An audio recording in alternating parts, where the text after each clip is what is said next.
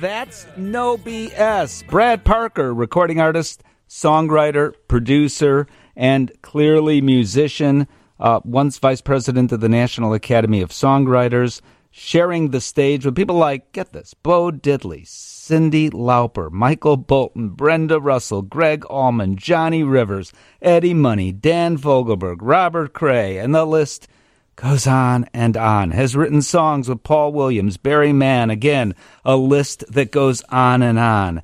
Deb Greco began performing at the age of 7.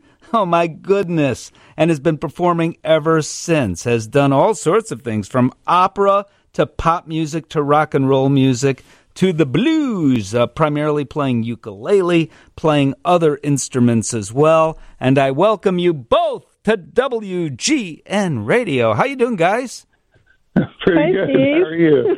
I am well, thank you, as I blow through the biography. But the thing is, there are lots of musicians out there, I'd argue most musicians, whose names people don't know necessarily, or groups even like No BS. Now, listen, you have your following. Songs are available, including on the new CD, No Solution, anywhere music is sold. So it's not that you're a secret. However, is it frustrating, or is it kind of a blessing in disguise that greatly people, I mean, you don't have the caravan of fans following you necessarily. You have your fans, but not following you like they are, I don't know, the performers that sell out all the time. You don't have those issues necessarily in quite the same way. What do you think about that, Brad? The only thing I didn't get in my career was fame, and I'm convinced now that was the one thing I didn't need, because I've worked with a lot of famous people, and the problem, for instance, I love making music as much today as when I first started at 8 years old. It's the same thrill, it's the same thing, and I get to do it wherever I want. But when you're famous, the expectation, and I talked about this like with Dan Fogelberg and Chris Christopherson, many of the people I've known, the expectation then becomes you, and they no longer are seeing you, no longer do they want you. Or as Mick Jagger said, they never want you to play a song off your new album.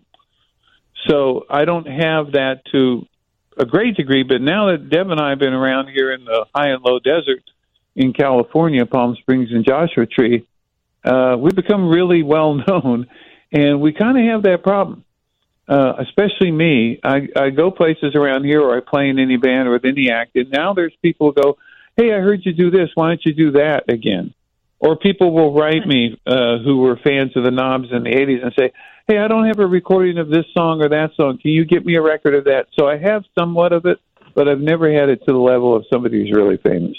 Well, it might still be tough to go to the supermarket if I'm you. I don't know, Brad Parker. Up in the high desert, maybe. But I think Deb's got more of it than me in the veterinary circles, because she's a superstar in veterinary medicine. Is. So I was going to get to that. So here's the confusing thing, or the little, I mean, we all have many interests in lives. I don't know that I've known a lot of people, Dr. Deb Greco, that have succeeded, excelled like you in two completely different realms. You are a veterinary. You're right. You're right to say superstar, because I know Brad Parker. Dr. Greco is a veterinary superstar. For example, one example, and there are others. If you happen to have a cat with diabetes, we understand that today because of Dr. Greco's research when she was at Colorado State University. On the other hand, while she's researching during the day, I suppose playing ukulele and gigs at night. How do you balance these two very different lives, Dr. Greco? Well, it's I always loved music and art, and my dad, who was a scientist, he was a physicist actually, and he said, you know what, that's great. You can do that when you retire. So that's what I decided to do. I'll excel in science. Pleased my dad. Got that done. Now I'm married to Brad, and I have somebody to play music with. And so I said, oh, great, this is fabulous. I'm going to do what I always wanted to do. Well, the thing is, you're far from retired, is what I happen to know. So Yeah. the new CD is called No Solution, and I listened. I don't know. I'm thinking it's like if I didn't know this was a new CD, I would have thought 1970s, 1960s rock and roll kind of all mashed together. It is fun, good time music. Am I insulting you, or have I got it right, Brad? No, you've got it right. It's a retrospective, and what is on the record are songs that were written from 1970 to probably 81 and recorded from 80 to 83. And it does go from Teen Spirit, which you notice on the cover, there's a Corvette. It's actually Deb's Corvette, which 59, which represents the teen spirit, but it's in front of a burnt-out building, abandoned building by the Salton Sea here in California with all the graffiti on it, which represents, because of all the chemicals in the Salton Sea, the largest inland lake in America, is full of chemicals. So it's the end of the world, but not necessarily by an atom bomb, but just by the way we've treated the planet. So it has a kind of an arc from ha ha ha, yay, teen spirit, rock and roll, to more like the Doors, the end. Well, yeah. So and it finishes up with Mystic Eyes by Van Morrison and probably Howlin' Wolf originally, which is We're Going Down to the Graveyard. So it's yes, you're right. It has all of that 60s and 70s music, but as a former member of the Haight-Ashbury, an original hippie, part of what we were dealing with was, what if they drop the bomb and it's all over? How has that changed today? So today, music is very different, but in some ways the world, I'd argue, Brad, really isn't. So we don't have hippies around anymore. Sorry about that. However, we do have millions and millions of people in America that have the same sort of perspective, if you will, particularly young people. Well, that's where Deb came in, because we met when she was in vet school in Davis in 1980, and only were able to, through all the machinations of our life, get together a few years ago, 2015. But she was the one that said to me and my brothers, this work, this body of work, these songs that have never been released, they have this moral arc in them. They have this thing that we all went through back in the day, from Teen Spirit to the end of the world. And I feel that the world needs to hear your version of it. And so we agreed with her, and we went about doing this record. And you're right, Steve, you identified everything that's in it. And it's not a downer, but it is a question. It's a moral question of, what do we do with the planet, which was something, Earth Day and all these things came from the hippie wondering of, well, where do we go from here? And Deb said, no, you need to put it out there and let other people share it. Well, and you did put it out there. The question is, how do you, aside from radio interviews like this, that you're lucky enough to get on WGN, but if you're an artist that's sort of in the middle, in between, so no offense, but you're not Cher, you're not Michael Bolton, you're not that kind of name. On the other hand, you're always working musicians. I mean, you guys, I mean, there's no doubt about your credibility, but when you're in the middle somewhere today, how do you market yourselves so people can hear the kind of music that you say, okay, we have a message, we want to have people have a good time here, but they can't if they don't hear the music in the first place. So today, in 2023, how does that get done? And I want to hear about some of the people you worked with. We can do that. We will do that when we come back right here on WGN. The name of the CD, again, is No Solution, No BS. I think I can say that on the radio. That's the name of the group. I think I can. Oh, unfortunately, we're not going to hear the best part of this tune, actually. But that'll motivate people, I'm sure, to check out No Solution. That is the CD from the group No BS. I'm talking with Deb Greco and Brad Parker of that group. Brad, you've been a songwriter as well as a performer up on stage, vice president of the National Academy of Songwriters. Where do you get the idea? I mean, do you wake up in the middle of the night and say, I've talked to many songwriters over the years, and they tell me that it is writing the most. If you can do Twitter, you can write a song because everything is condensed. Those are my words, not the other songwriters. But that's the essence. Is that the essence of it? It really is. It's poetry. And as I once told a therapist of mine, I was going to be a philosopher and a poet when I was growing up, but I found out there weren't any jobs for philosophers and poets in America. So I became a songwriter and performing musician because I could use both of those things in what I was doing. And as a songwriter, you're really writing poetry. Even if it's off the cuff like a rapper, you have to condense it. And what I do, and Deb can tell you this, I'm always writing notes. If something comes to my mind lyrically, or if a melody comes, I get my phone and I turn on the voice memo. And I have lots of what we call in the business a start. The start is a beginning idea for a song. Like I have one now. It goes with your introduction. It's called, that I'm working on, it's called All My Heroes Are Unknown Except to Me. And I'm working on building a song around that. So if you come up, that's brilliant. So if you come up with just one line, somehow, some way, at the supermarket that I alluded to earlier, there you are, you're squeezing the grapefruit, and somehow you come up with an amazing line about life. I don't know, if I squeeze hard enough, my life gets better. I don't know.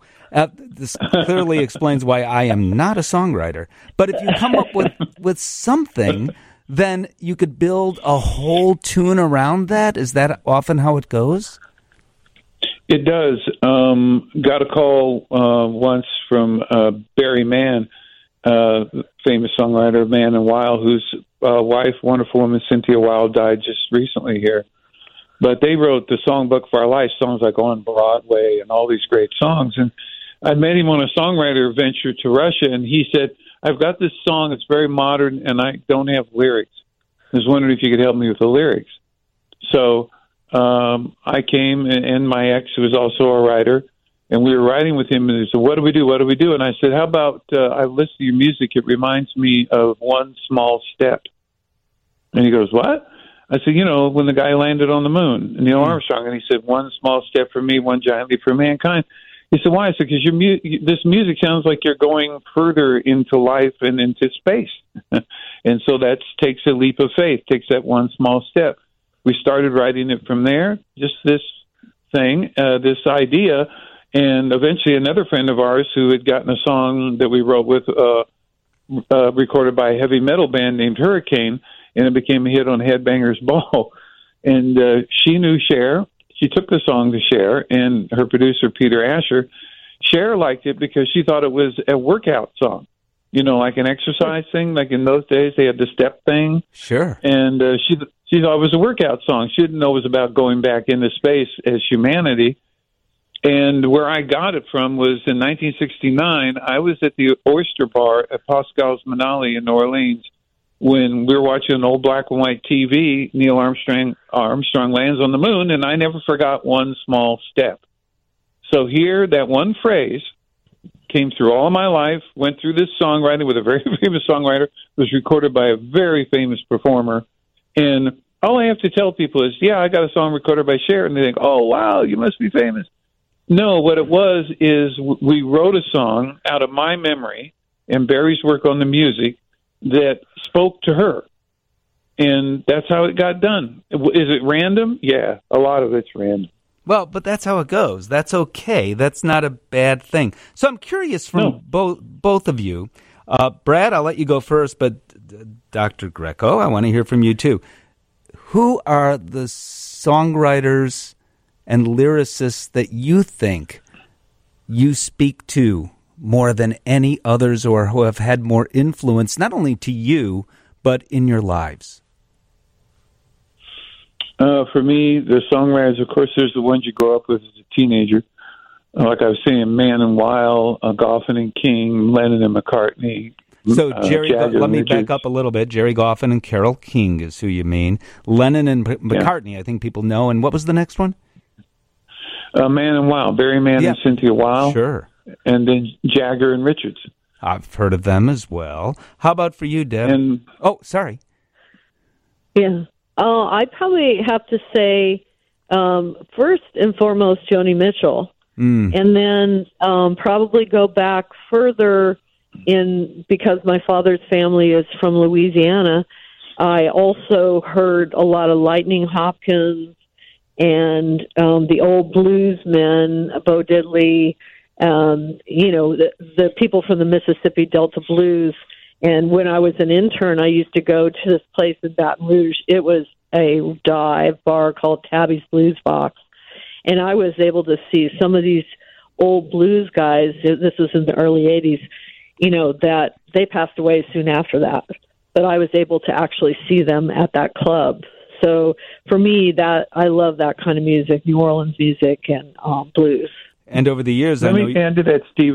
Go ahead. If you don't mind. I started out with those songwriting teams I was talking about, but in my late teens when I went to Austin, Texas to go to college in '68, like Deb, I saw these artists I'd never heard of on the radio before, like Big Joe Williams, Big Mama Thornton, Lightning Hopkins, Freddie McDowell, all of these African-American artists that had made the music that inspired the people I'm talking about. And it was a real revelation. And then I ended up in the Haight-Ashbury, where I saw more even old-time artists, Bill Monroe and all these people, because Bill Graham, in those days, he put on almost any artist. And I also heard these jazz artists. So all of a sudden there was a whole new world of music that came from the blues, that came from the Delta, where Deb's family's from. And in fact, next week on this show, we'll be talking to St. Aubin. He is a Broadway performer, so you guys may not know him. But he's starring now in Chicago in the Lloyd Price Story. And in the show, in the show at the Studebaker Theater, a part of the show refers to how not only Lloyd Price's music, but other performers ranging from Little Richard to, I don't know, of that era, African-American performers, their songs were borrowed by Elvis and by Pat Boone and others. Nothing against Elvis by any means, or Pat Boone even, but it became white milk, so to speak, but more palatable to the general public. Do you agree with that? Mm-hmm. I do, and the only way I got out of it was we were performing once, this band, No BS, we opened for Bo Diddley. And we played the song No Solution that you had at the cue to start the show. Yeah. And a bunch of blues, old blues songs at a very high tempo and whatnot. And when I walked off the stage, out of the dark appeared Bo. And he grabbed my hand and he said, "Man, I don't know what it is, but whatever it is, you got it. Now don't lose it." So that transmission of true black music versus the whitening up that you were talking about, somewhere along the line I must have absorbed it to have a guy like Bo Diddley tell me that I had the same thing he did. Wow, that is incredible. Dr. Greco, there you are at a veterinary meeting. You're talking about cats require more hydration than we ever previously presumed. Do people know that you have this whole other life where you're a star? Yeah, they do. The last lecture I gave, I mean, it depends on the audience. I won't tell everybody when I'm speaking, but sometimes I will. And since we were at Jazz Fest, and I knew that all the veterinarians that were there to hear the music of New Orleans, right? So in that instance, I said, look, we're putting out this new album. I produced it and all this stuff. And they were like, at least, I would say, half of the people at that conference. So there may be 80 veterinarians. So 40 veterinarians afterwards came up to me and said, I'd like to get an album. And could you do they were songwriters too. So in the veterinary profession, I don't know if you know this, and it's true of the medical profession as well, is that there is a connection between medicine and music. And there are a lot of veterinarians that play in bands, write songs, are very talented. So like Kevin Fitzgerald, sure. He used to work for the Stones as a bouncer, but he plays bass, he plays guitar, as well as doing comedy. So, they're veterinarians, for some reason, there is a lot of musical talent in that profession. There is. Listen, I've got to jump to a newscast here, except I need to say, Brad Parker, Dr. Deb Greco, thank you so much. No BS is the name of the group. No Solution, found wherever you can get CDs or want to get CDs. Thank you very much, guys.